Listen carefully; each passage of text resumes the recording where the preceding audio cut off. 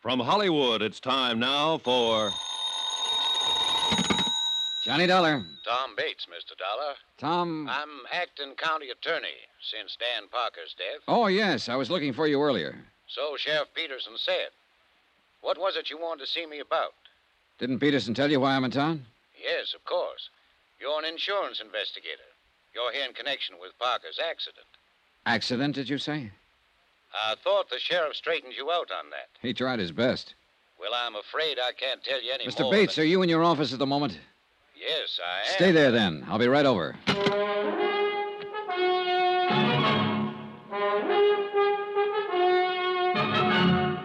Tonight and every weekday night, Bob Bailey in the transcribed adventures of the man with the action-packed expense account, America's fabulous freelance insurance investigator. Yours truly, Johnny Dollar.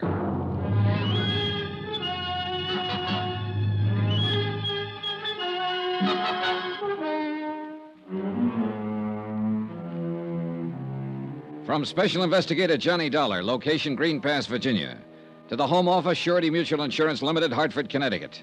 Assignment, the Bono matter. Expense account continued. Item 4, 5 cents for a copy of the Green Pass Weekly Sentinel. I glanced through it as I walked across the square from the hotel to the courthouse. The big news, of course, was the tragic death of longtime county attorney Dan Parker. And 2 columns of the editorial page were devoted to eulogy and sympathy for the dead man's adopted daughter, Luann, who had mistaken her father for a prowler and shot him to death with his own gun. But neither the editorial nor the front page mentioned the fact that Luann, because of her mistake, stood to collect $100,000 worth of insurance. Come in. Are you Tom Bates? That's right. My name is Dollar. I just talked to you on the phone. And I told you I had nothing to say. Mind if I sit down? Now, look here. You look, Mr. Bates. I've been in the business of insurance investigation for quite a while. And I probably know the legal rules and responsibilities of your office about as well as you do. Get out, Dollar. Well, for 2 cents, that's exactly what I'd do. And if I did, you'd find yourself in a real tight spot. What are you talking about? The company would have a battery of high-powered legal eagles in town by 8 o'clock tomorrow morning. And they'd have a subpoena, a restraining order, an order to show cause so quick it'd make your eyes bug out. And that's where it would start to get embarrassing, Mr. Bates. When you tried to explain to the court why you were withholding evidence and refusing to cooperate. What do you mean, refusing to cooperate? I haven't refused a thing. It sounded that way to me. I don't care how it sounded. Look, I know what you're up to. Peterson told me why you're here. Oh? You're out to muddy this thing up. You're trying to pin something on Miss Parker so you can get out of paying the insurance claim. And subpoena or no subpoena, you'll get no help from my office on a crooked deal like that. Any reason for you to think something could be pinned on her, Mr. Bates? Of course there's no reason. You saw the transcript of the coroner's inquiry, didn't you? I did. Well, did you find one single hint of suspicion anywhere in it? No. Not much of anything else, for that matter. Are you always as gentle with your witnesses as you were with Miss Parker? The girl was half out of her mind with grief, on the verge of a breakdown. We got the facts. What more do you want? Maybe we should have thrown her in jail, beat her up with a rubber hose, starved her till she thought of something to confess. Is that the way you'd have done it? Oh, relax, Mr. Bates. You're not in a courtroom. No, and by heaven, I'm not going to be. Not on this case. Because there's no reason. How long have you been in love with the Parker girl? Ever since I... What difference that make? It might help to account for your attitude about this. What is it you're thinking? That I'm helping her get away with something? Covering something up for her? Or that all of us are, maybe? Everybody at the inquest?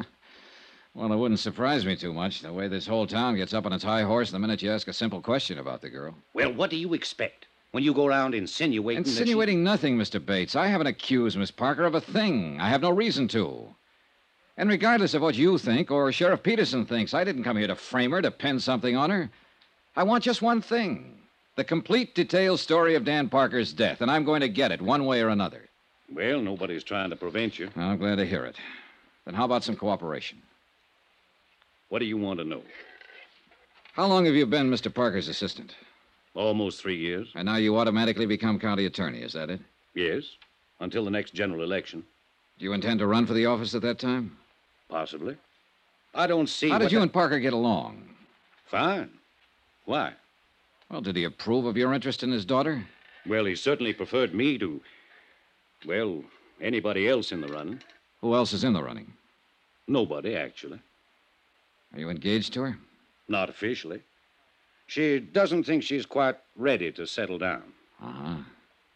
But if she had been ready, you think Mr. Parker would have welcomed you as a son-in-law, huh? I think so. I didn't kill him, Mr. Dollar. Ever have any arguments with him? No. None of any importance. Who were his enemies, Mr. Bates? He didn't have any. A county attorney without a single enemy? That's a little remarkable, don't you think? That was the type of man he was. He'd usually let sleeping dogs lie. Easy going. Too much so, maybe. That was half the... Half the reason the two of you argued? Is that what you started to say? There were times when he should have gotten tough, or at least let me do it. Well, you'll have your chance now. And I'm going to take advantage of it. In one case, at least. Oh, what case is that? The Happy Hollow Roadhouse. That place should have been closed 2 years ago. But Mr. Parker wouldn't hear of it. And the sheriff wouldn't touch it without Parker's okay. Who runs it? A dirty little... His name's Sammy Drake. A cheap 30-cent crook. Why should the place be closed, Mr. Bates? Because it's a menace to the community. Drake's got everything going out there, wide open. He ought to be run out of town. And before the month's up, he will be. Was Drake a friend of Mr. Parker's? Hardly. Is Miss Parker acquainted with him? She knows him, of course. In a town this small, everybody knows everybody else. Doesn't mean anything. I see. You see what? What are you driving at, anyway? The complete, detailed story, that's all. Fine. But what bearing does this stuff have on the story? Oh, none, probably. The sheriff tells me Miss Parker is a dead shot with a pistol. Do you know if that's true? Absolutely. She can outshoot me any day of the week, along with most of the other men in the county. That's one of the ironies of the thing. It was her own father who taught her to shoot. Was she given a paraffin test the night of the accident to determine whether she'd fired a gun? Of course not. In the first place, we're not set up for it. And in the second place, there was no doubt but what she had. The housekeeper heard the shots and ran out in the hall and saw her standing there with a gun in her hand. And she admits she fired him. What more do you want? I guess that ought to satisfy any reasonable person. Well, thanks a lot for your cooperation, Mr. Bates. You're welcome. And I'll frankly admit I don't have the slightest idea what line of thought it is you're trying to follow. It's the same one I've been following ever since I left Hartford. Do you know the Latin phrase, cui bono? Sure. Means who benefits. It was an old principle of Roman law. And it's still a good one. Who benefits here? Well, Luann Parker, of course, to the tune of $100,000. But maybe she's not the only one. There are different ways of benefiting, you know. It still comes back to the same thing. She's the one who mistook her father for a prowler that night. She's the one who pulled the trigger and fired the shots that killed him. Apparently so. But it's possible that somebody might have used her, Mr. Bates.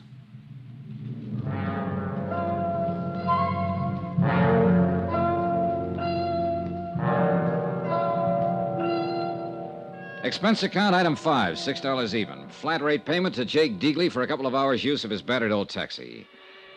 I stopped at the telephone office and I talked with the supervisor.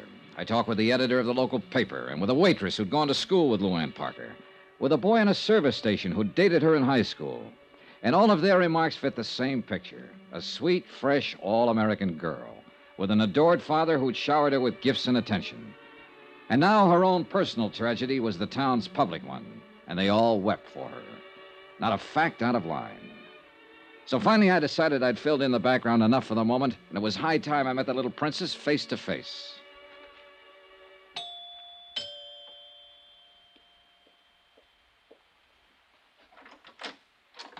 Yes, sir. Good afternoon. I'd like to see Miss Parker, please. Well, I'm sorry, sir, but she ain't here. Oh? She's been staying in with Dr. Praley and his wife. Seems like she just couldn't face this place after what happened here. Are you the housekeeper, Mary Jackson? That's right, sir. Well, I'd like to talk to you too, Mary, if you don't mind. What about, sir? Just a routine question or two.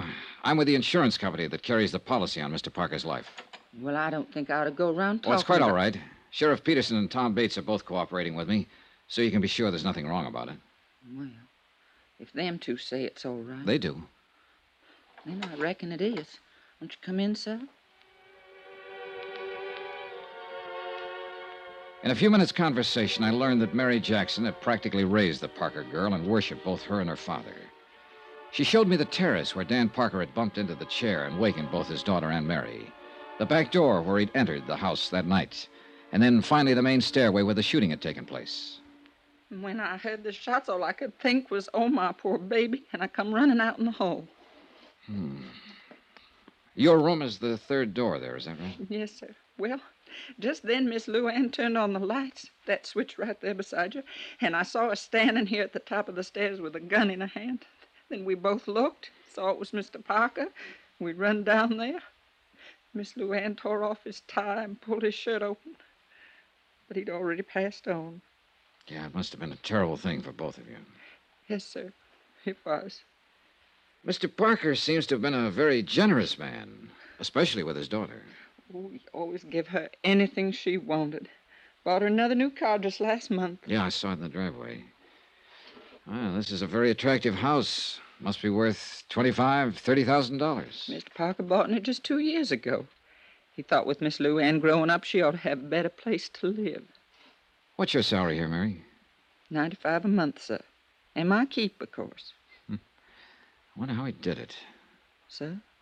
Well, Dan Parker made $5,000 a year as county attorney. There's less than $600 in his bank account. The manager said it's never been much higher. And yet, this house, new cars, those clothes of Miss Parker's that you showed me, a $50,000 life insurance policy. How about that, Mary? I don't know nothing about it, sir. And still, with all this, they were always quarreling. How'd you find that out? Why, Mary? What did they quarrel about? Well, it's only been the last 6 months, and it wasn't her fault. It wasn't like her. It was that Sammy that put those ideas in her head. Sammy Drake, the fellow who owns the Happy Hollow? And she was a restless one with nothing to do, and he took advantage of it. Filled her head full of crazy notions. I know it was him. What crazy notions, Mary? Oh, going off to New York, getting on the stage, or dancing in some nightclub. It's the only thing Mr. Parker ever refused her. But he sure put his foot down on that. He said the only way she'd do it'd be over his dead body. Oh, sir. Thanks, Mary. You've been a lot of help.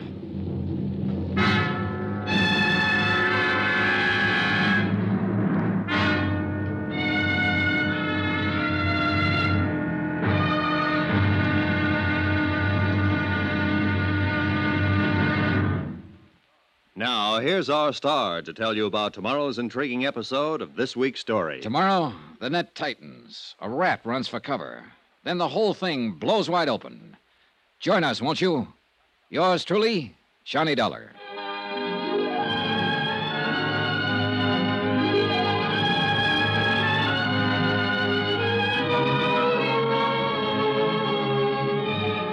Yours truly, Johnny Dollar, starring Bob Bailey, is transcribed in Hollywood. Written by Les Crutchfield, it is produced and directed by Jack Johnstone. Be sure to join us tomorrow night, same time and station, for the next exciting episode of Yours truly, Johnny Dollar. Roy Rowan speaking.